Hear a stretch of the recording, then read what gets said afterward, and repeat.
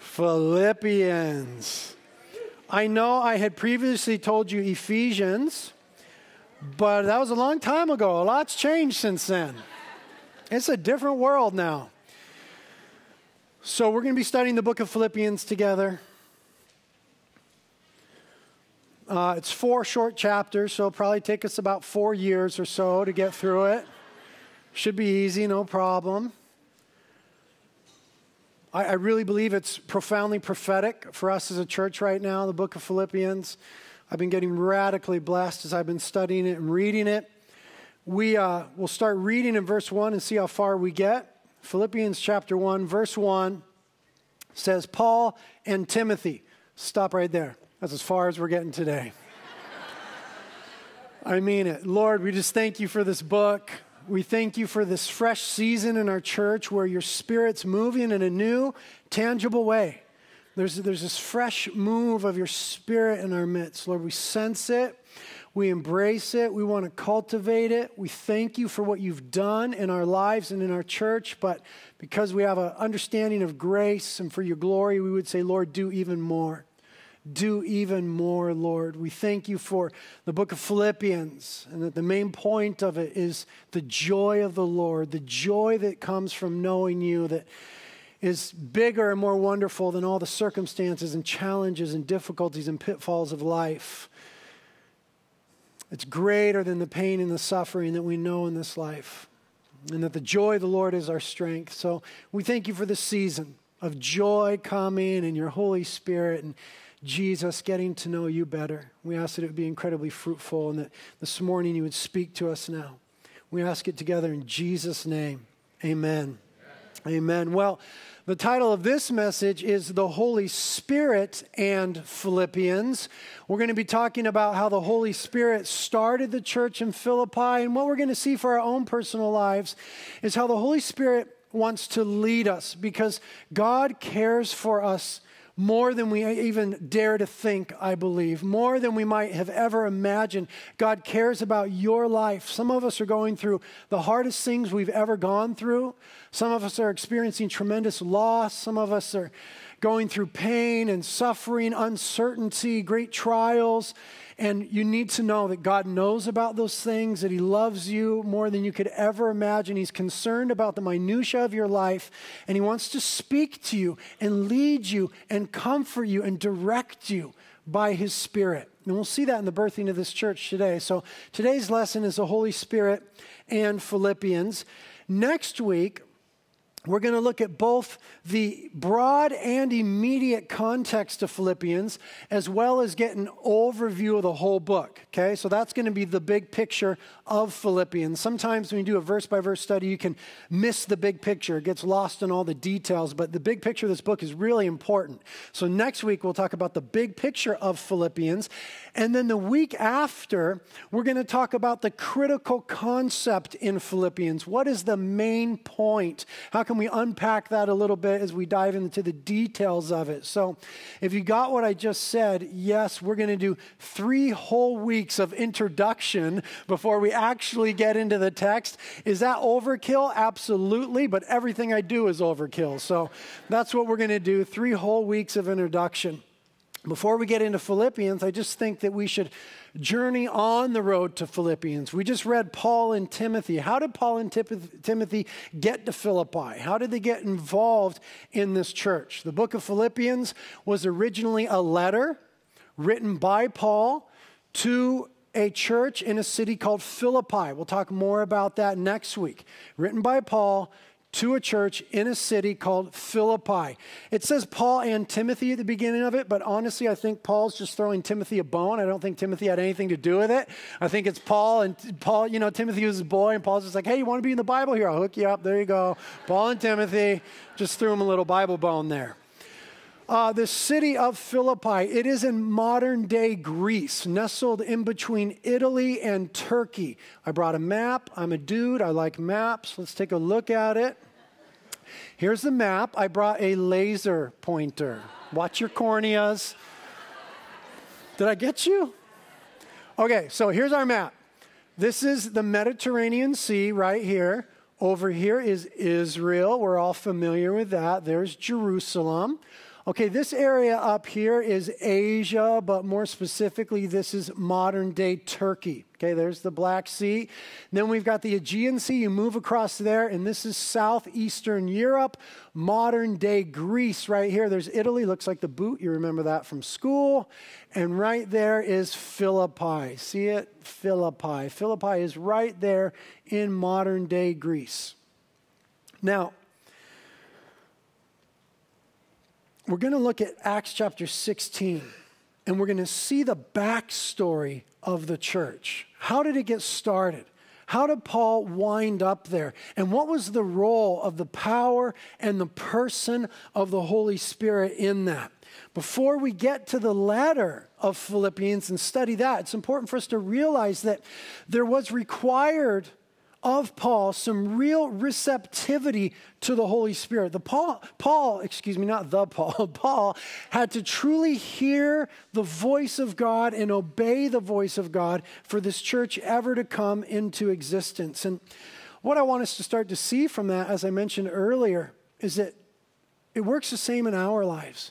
We need to be able to hear from the Holy Spirit. We need to be able to receive leading from the Holy Spirit for the issues of our day, for the issues that we're facing. So let's look at how it worked out with the church of Philippi in Paul's life. Go to Acts 16.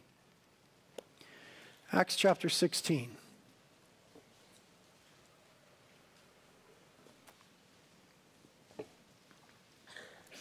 Now, the events of Acts chapter 16 take place about 10 years before Paul ever wrote Philippians.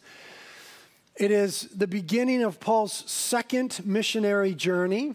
And when he first set out on this missionary journey, what he intended to do was visit some of the churches in Asia Minor that he started during his first missionary journey. Okay, that's what it says in verse 36 of chapter 15. He just wanted to visit some of those churches, strengthen the people there and the leadership, make sure everything was cool. He picked up Timothy on the way in the beginning of chapter 16. That's a great story there. We don't have time for it, but that's how Paul and Timothy get hooked up. And so now we have traveling together, Paul, Timothy, Silas, and Luke. And we pick it up in verse 4 of Acts 16.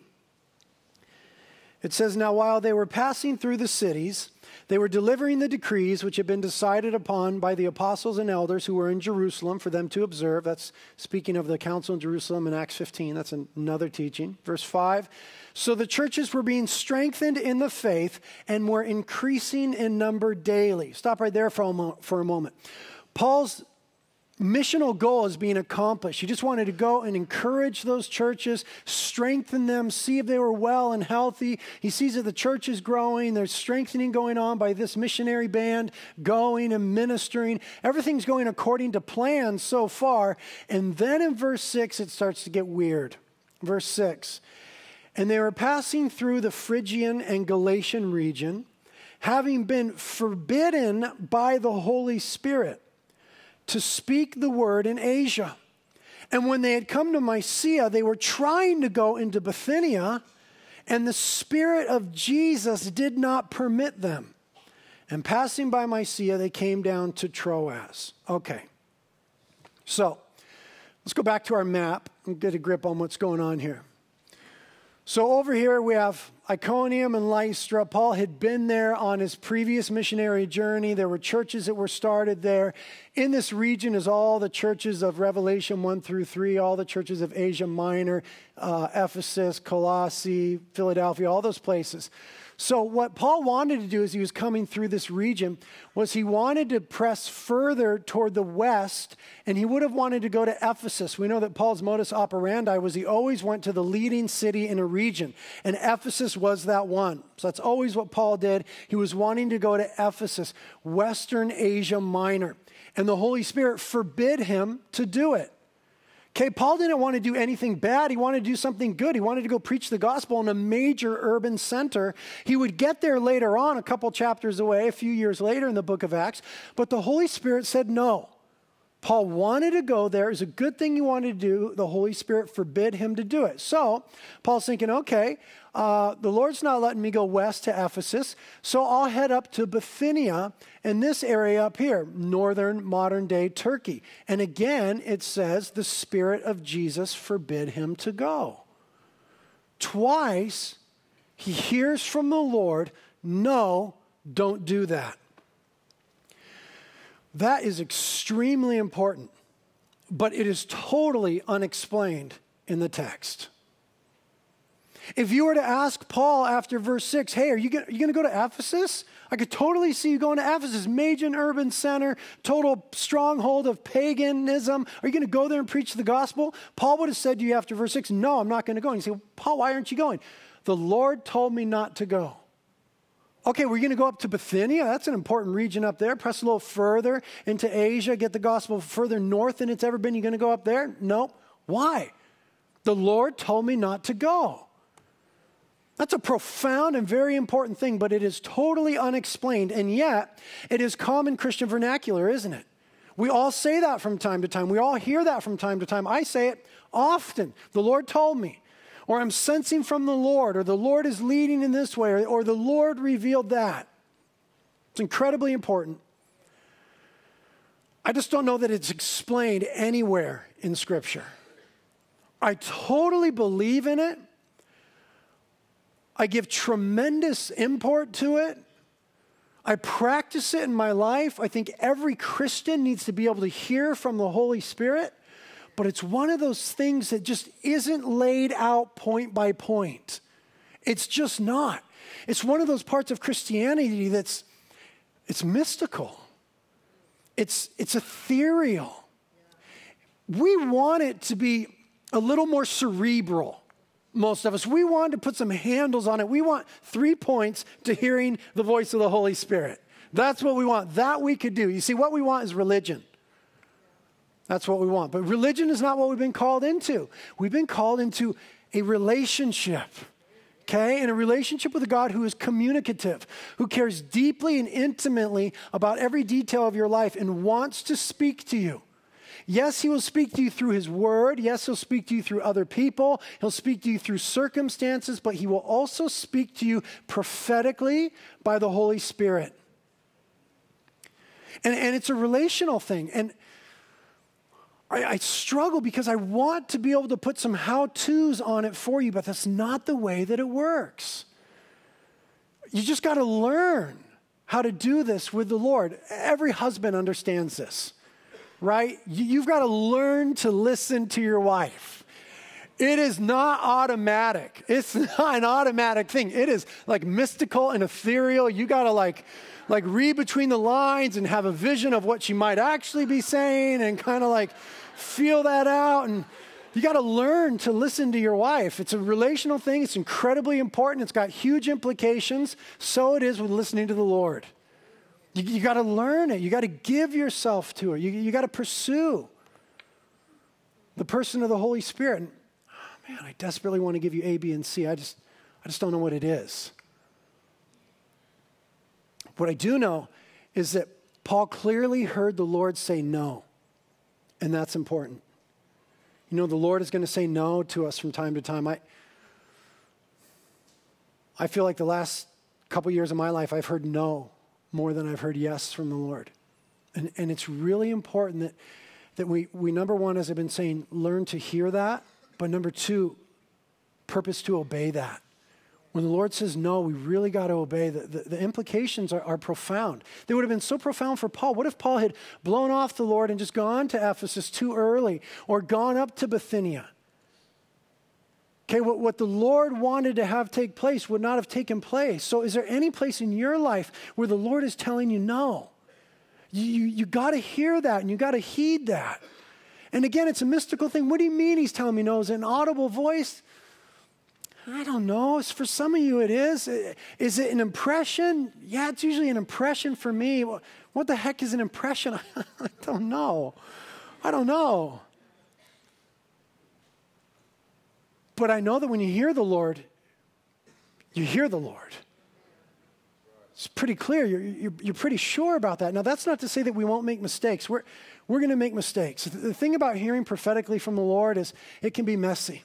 It really can, because the Lord is infallible, but we're super fallible, right? The Lord doesn't make mistakes, but we're all over the map. We're messy, so we're going to make some mistakes. We're going to hear wrong and take some missteps and have some wrong interpretations. And that's okay, guys. Okay, we need to have grace with each other when that goes down, and we need to be understanding, and none of us should expect each other to be perfect. Only Jesus is perfect, and so when we're trying to discern prophetically the voice of the Lord, it can be messy.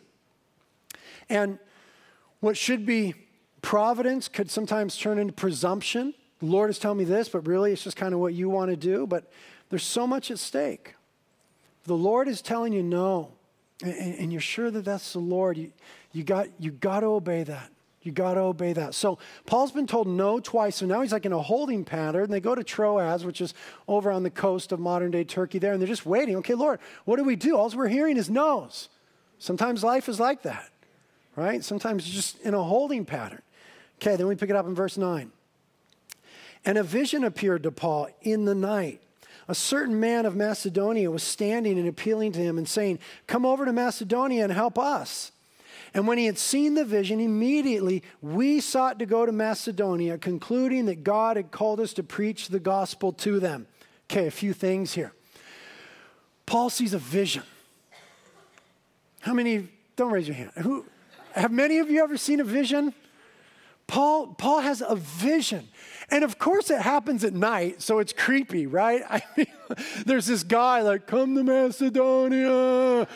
I mean, it happens at night. There's this vision, and gosh, that just seems so gnarly and out there. But what I want to tell you is that, biblically speaking, it shouldn't be out there.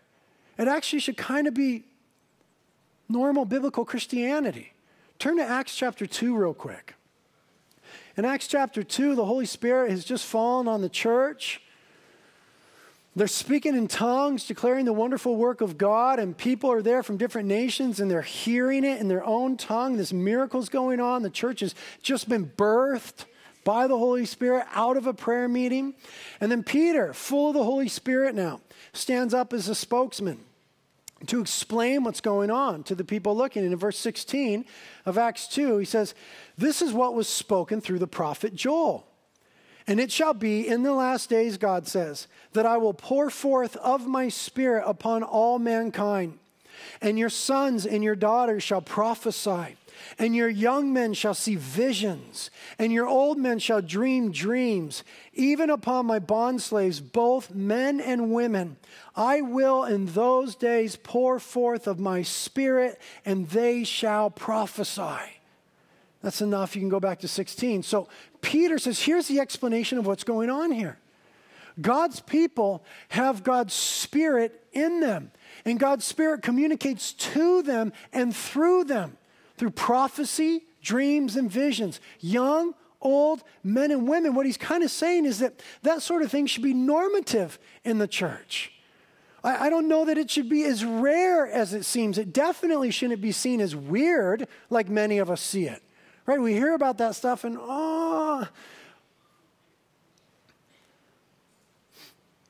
God is desperately concerned about your life.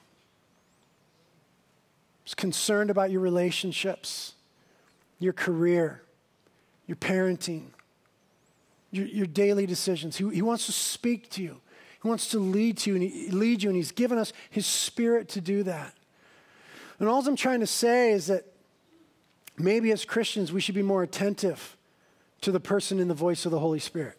Maybe as a church in this season, the Holy Spirit is calling us to a deeper place where we're really wanting to hear him in order that we might obey him, and in order that we might better represent him, in order that we might know Jesus in a more fuller way through the voice of the Spirit. So he's got this vision. I want you to notice that it's a community thing. It says in verse 10, Paul got the vision, but we all went to Macedonia. We concluded that God called us to preach the gospel. This kind of stuff is best done in community, right? They agreed, here's how the Spirit is leading us. And so they now go to Philippi. It says there in verse 11, therefore putting out to sea from Troas, we ran a straight course to that place, I can't pronounce it, and on the day following to Neapolis, and from there to Philippi, which is a leading city of the district of Macedonia, a Roman colony, and we were staying in this city for many days.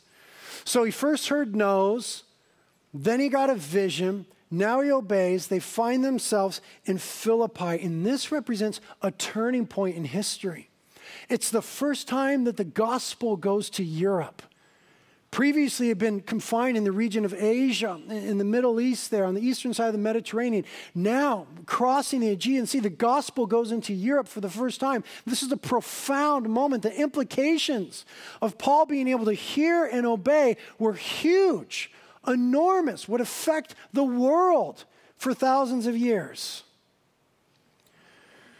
I want us to think about that for our own lives. The implications of us hearing from the Lord and obeying are profound. Our lives aren't going to look just like Paul's, but there's meaningful stuff that goes on. Strategic God stuff for his glory and your well-being. And this church plant was a strategic church plant of God there in Philippi. It depended on God's people being able to hear and obey the voice of the Lord. Again, I don't know how that happens, but I know that when it does happen, you know that you know. Some years ago, 7.5 years ago, I was working in the family business, Channel Island Surfboards. My parents owned Channel Island Surfboards, and it was their plan and goal, as it was mine, that I would take over the family business, and that was like a dream scenario. I was so stoked to do that. There's nothing else in life that I wanted to do. Make surfboards, own the business, travel the world, and surf, all gravy. I was so excited about that.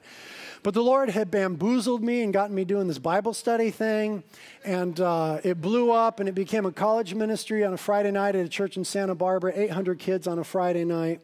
So 7.5 years ago, I'm doing both of those. And my wife and I are on vacation with my family in Idaho. My parents own a little tiny cabin in Idaho, and we're there, and we're sleeping in this little log cabin. And we wake up in the morning, Kate and I, and we look at each other, and we both knew that we, with some friends, were supposed to start a church in Carpinteria. We just knew it beyond a shadow of a doubt. I can't really explain it to you. Was it an audible voice? It wasn't a voice for me. It was this sense, and we both just knew. There was no question about it. Went upstairs and told my parents, picked up the phone, called my best friend, Pastor G, said, I'm in, made some other calls, and we just knew. Now, there had been some circumstances previously. There had been some no's from the Lord, some closed doors. I had offers to start churches other places, to be on staff at churches. Of course, I had the offer to take over the family business. There were other options, but the Lord was telling me, no, you're not going to Ephesus, you're not going to Bithynia. He's closing some doors and didn't know what was going on. But all of a sudden, we heard the voice of God. And what I want to tell you is that God wants to speak to you, and he's able to make himself clear. And we ought to be pursuing that more as people. Instead of just creating our own story, we're being invited into God's story by his Spirit through prophetic revelation.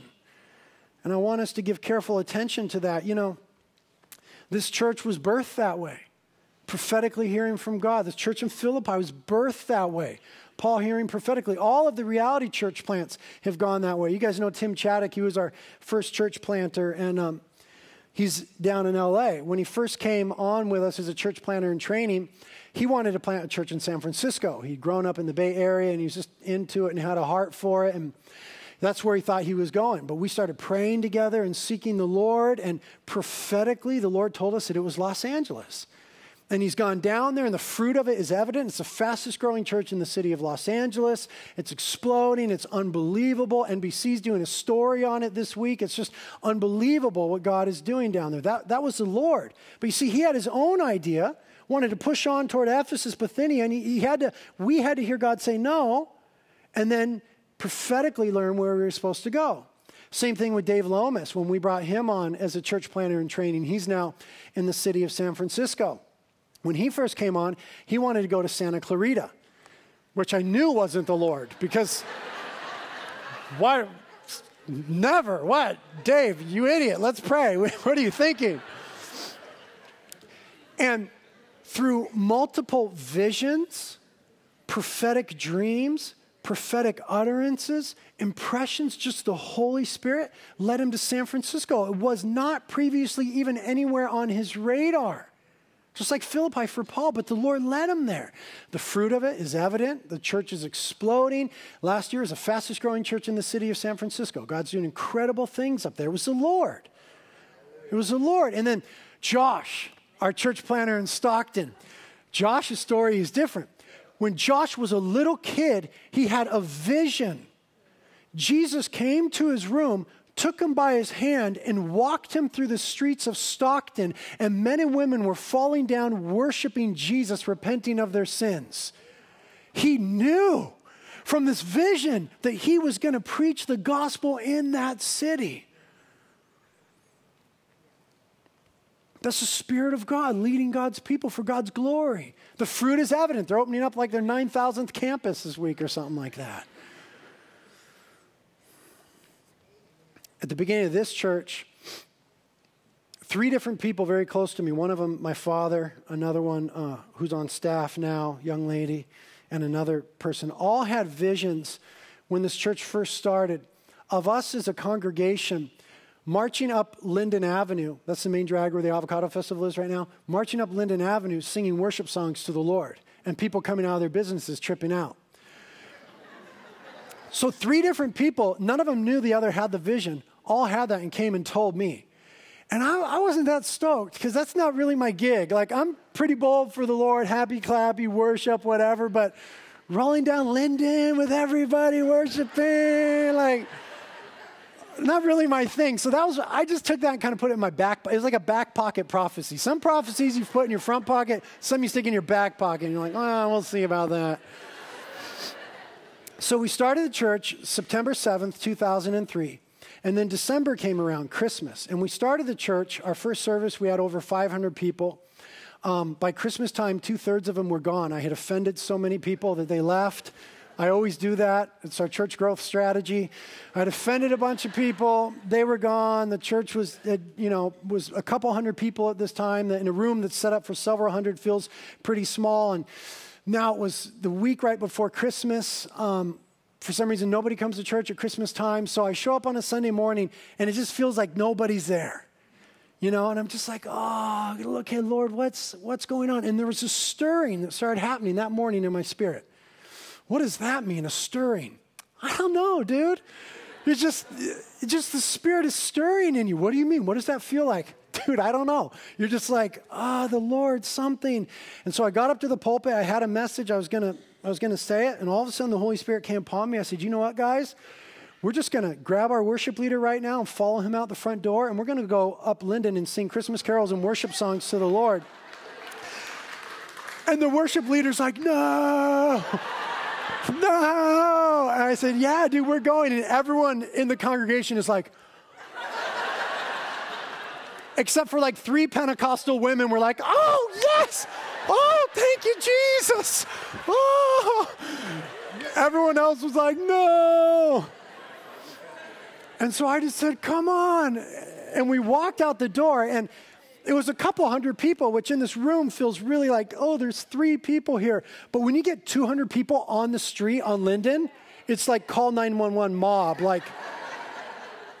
And so we started walking down the street singing worship songs, and all the business people came out in the street, and they're like, what are you doing? And we went up and down the street worshiping the Lord. And it was just one of those things where there had been those prophetic visions, and then the Spirit did it. And it's like, wow, I just know I'm in the will of God right now. As weird as that is, as intangible as it was, the Lord brought it to pass. And that's what's going on with the church in Philippi. And that's what's going on in your life. That's what's going on in your life. You see, God's not just concerned about church planting. He's concerned about our parenting. His Spirit is as active in our parenting as in church planting. He's as concerned about plumbing as he is preaching. It's not just about Sunday. It's what happens in your life on Monday. God's got something to say about that. He wants to lead you into fruitful places in that. And so now that the Spirit has led them to Philippi, check out the stuff that happens. Let's pick it up in verse 13. We're going to see the power of the Holy Spirit working through the gospel, working through men and women for the birth of a church. Verse 13 says, now that they're in Philippi, and on the Sabbath day, we went outside the gate to a riverside where we were supposing that there would be a place of prayer. And we sat down and began speaking to the women who had assembled. And a certain woman named Lydia from the city of Thyatira, a seller of purple fabrics, a worshiper of God, was listening. And the Lord opened her heart to respond to the things spoken by Paul. And when she and her household had been baptized, she urged us, saying, if you have found me to be faithful to the Lord, come into my house and stay. And she prevailed upon us. Now, Paul's normal mode of operation was go into a city and then go to the synagogue there and begin to speak to the Jews first about the Jewish Messiah, Jesus, right? And then speak to other people, and then the church would be established that way. There wasn't a synagogue in Philippi, apparently. The Jews believed at that time to start a synagogue in any city, you needed 10 Jewish males. They got that from when Abraham argued with God about destroying that city. Abraham got God down to 10, so the Jews said, okay, 10 is the number that God likes. You need at least 10 Jewish males to start a synagogue. There apparently wasn't one in the city, and so they hear about a prayer meeting. Jewish women are gathered at the riverside praying. And I just want to testify and tell you that in the life of the church and in the history of the church and in my own life, radical things happen when women get together and pray. I am so thankful for women that pray. There's something radical about the life of prayer in women when they're together. Not to discount the guys. I happen to be one. I think guys need to pray more. I'm all for us praying, but it's right here. It's just something radical that happens when women get together and pray. And that was how this church was birthed right here. This church is birthed out of some women praying on the river. And you know what? This church was birthed out of some women praying. Before we started this church, there was a group of women along with one guy who were praying in Carpinteria for God to do a new work. The one guy is now our missionary down in Mexico. And they were just praying every single week, God, do a new work. God, do a new work. And somehow in that prayer time, they sensed, what does that mean? They sensed from the Holy Spirit that I was supposed to help start this work and be one of the pastors. And so they scheduled an appointment with me out at the church I was working at part-time in Santa Barbara, and they came and sat down in my office. I'm like, ladies, what can I do for you? And they're like, well, we've been praying a lot, a bunch of us all the time, and we feel that the Lord wants to start a new work in Carpinteria, and that the Lord wants you to be the lead pastor. And I was like, oh my gosh. I was not feeling that at all. I just wasn't. That wasn't what I wanted to do. I still wanted to do Channel Island surfboards. That's all I ever wanted to do. And so, I'm teaching Bible studies, already been bamboozled by the Lord. This Bible study thing's already out of control. Now I got these women in my office saying, you need to start a church in Carpinteria. It's the Lord. Obey. And I was like, it's not the Lord. You're tripping. Go away. They were persistent. They were pressing it upon me. And I need to tell you, I was wrong. Like, they were hearing from the Lord. I wasn't. They became an impetus through which Kate and I heard from the Lord ultimately later on, but they were hearing prophetically from God because they were praying. Listen, something happens when you pray together with people. At one time, I thought I was supposed to start a church out in Isla Vista, and I was moving in that direction. We were looking at buildings. This is before this church was started, and was doing all these things and having these prayer meetings, and it was in a prayer meeting with other people that God told me, no, you're not supposed to do that, but there's a guy that is. And it was as if the Holy Spirit just pointed to the other side of the prayer circle. I saw a guy, walked up to him and said, hey, Lord just said I'm not supposed to do what you are. And he's like, oh, Lord said the same thing to me. Us starting the Ventura campus, Ventura, you guys need to know that was birthed in prayer, us praying and hearing from the Holy Spirit. Stuff happens when you pray with people. That's how this church, Philippi, was birthed. That's how this church was birthed. So there's this one woman who's not a Jew among these Jewish women. Her name is Lydia. She's called a worshiper of God. It could also be translated God-fearer. In this vernacular, that meant a non-Jewish person who was into the Jewish God. So worshiped the Jewish God. Paul starts preaching the gospel to these women. The Holy Spirit opens up her ears to hear the good news of the gospel. She receives Jesus Christ, is born again, saved, transformed. Here's what's interesting about the lady. She wasn't Jewish. She was Asian.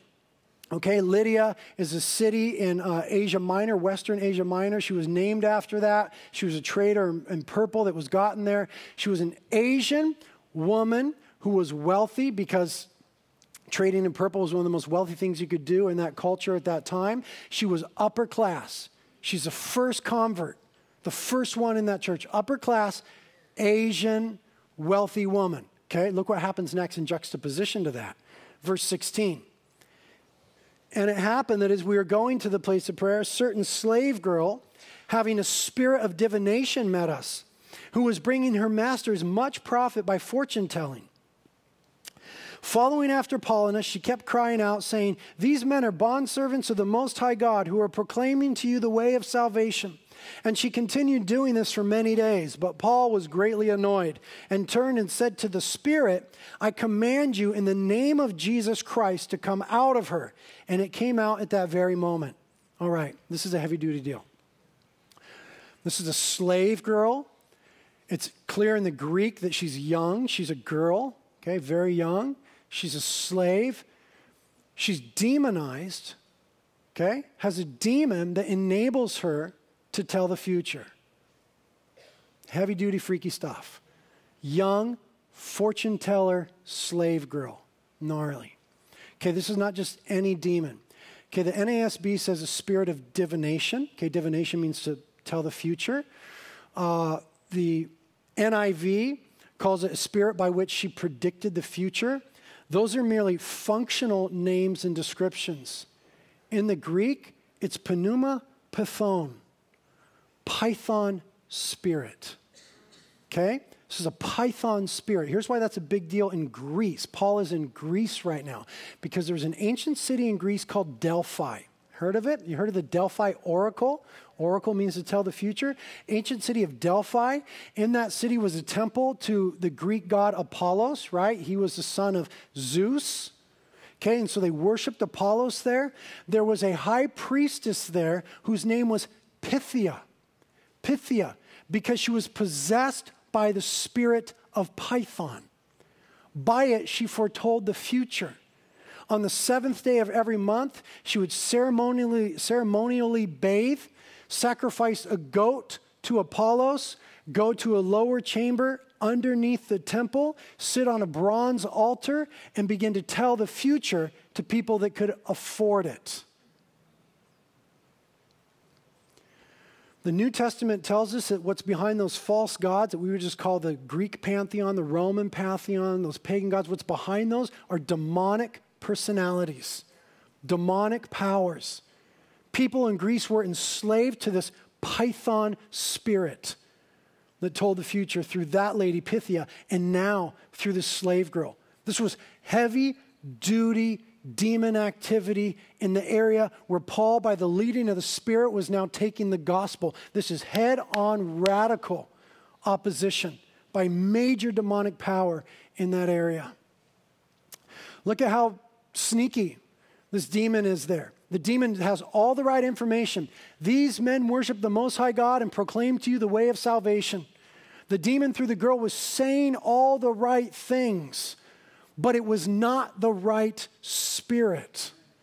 It took Paul a few days to deal with it. I don't know if he didn't get it at first or what was going on, but finally he senses, he understands that it's the wrong spirit, saying all the right things, but it's the wrong spirit. Okay, 1 Corinthians chapter 12 speaks of the gift of discerning of spirits or distinguishing spirits, by which, through the supernatural enabling of the Holy Spirit, you can discern if something, someone, or some ideology is from the Lord, from the flesh, or from the devil. Paul, by the Holy Spirit here, this is important for our lives, by the Holy Spirit discerns that though the right words are being said, it is the wrong spirit behind them. And he rebukes the spirit in the name of Jesus and deals with it. Everyone in the city would have known, wait, that's that little fortune teller slave girl possessed by the Python spirit. So wouldn't it be good for her to be promoting Christianity? Paul got that. Discerned the spirit that was behind it, dealt with it. Now, casts the demon out. We know Paul. Paul's not just going to leave her laying there with no demon and move on. Paul's going to preach the gospel to her.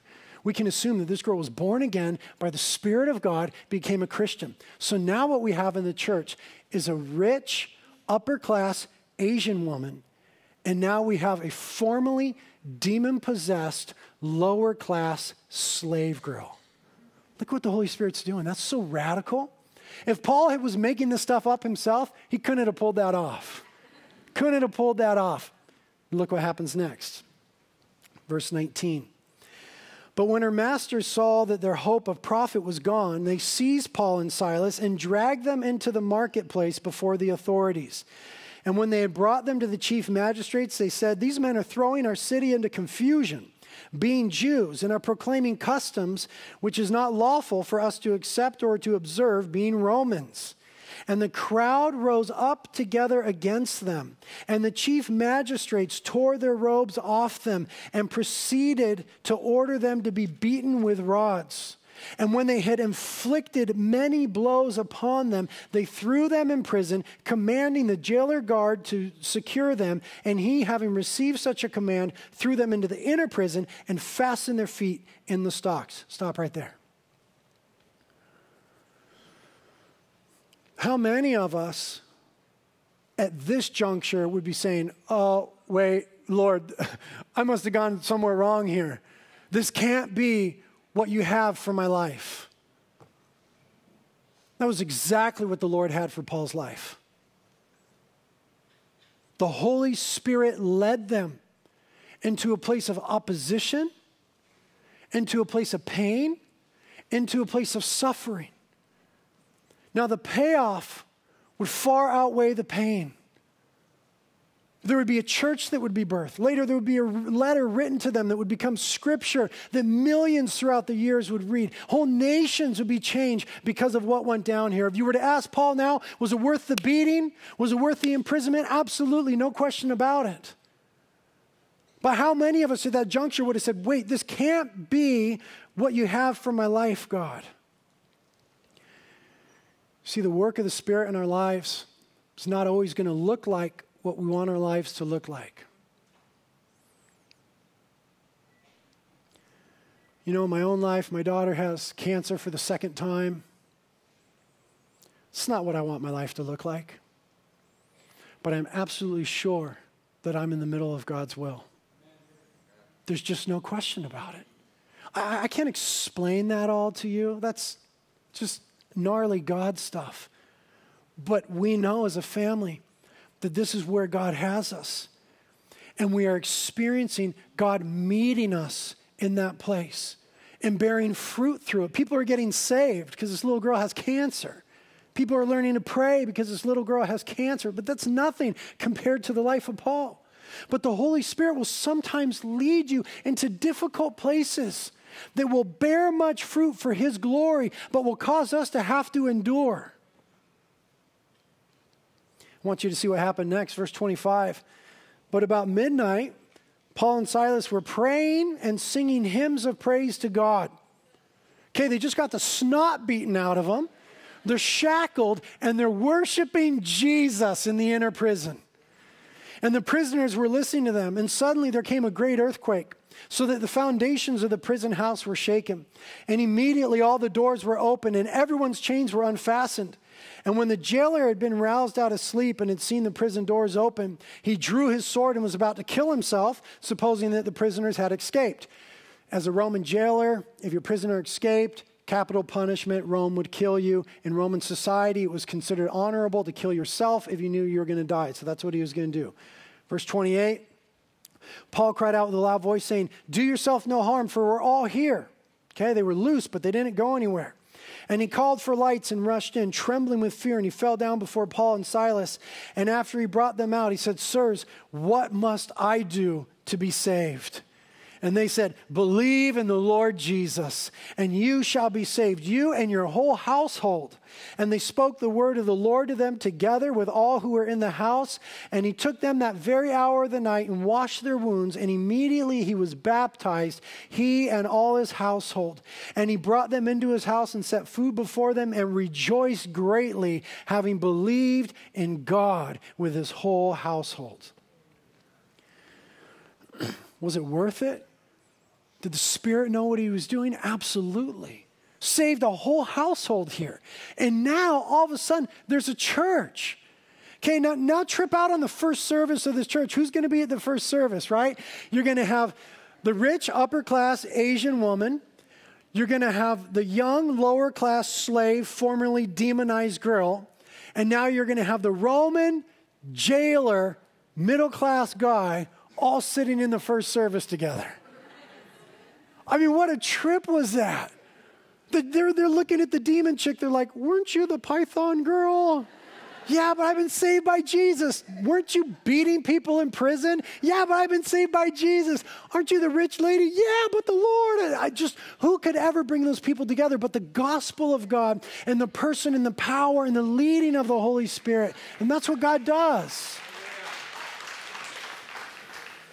That's what God does in the church, and that's what God does in your life. You see, there were points here where it didn't make any sense for Paul. Multiple junctures.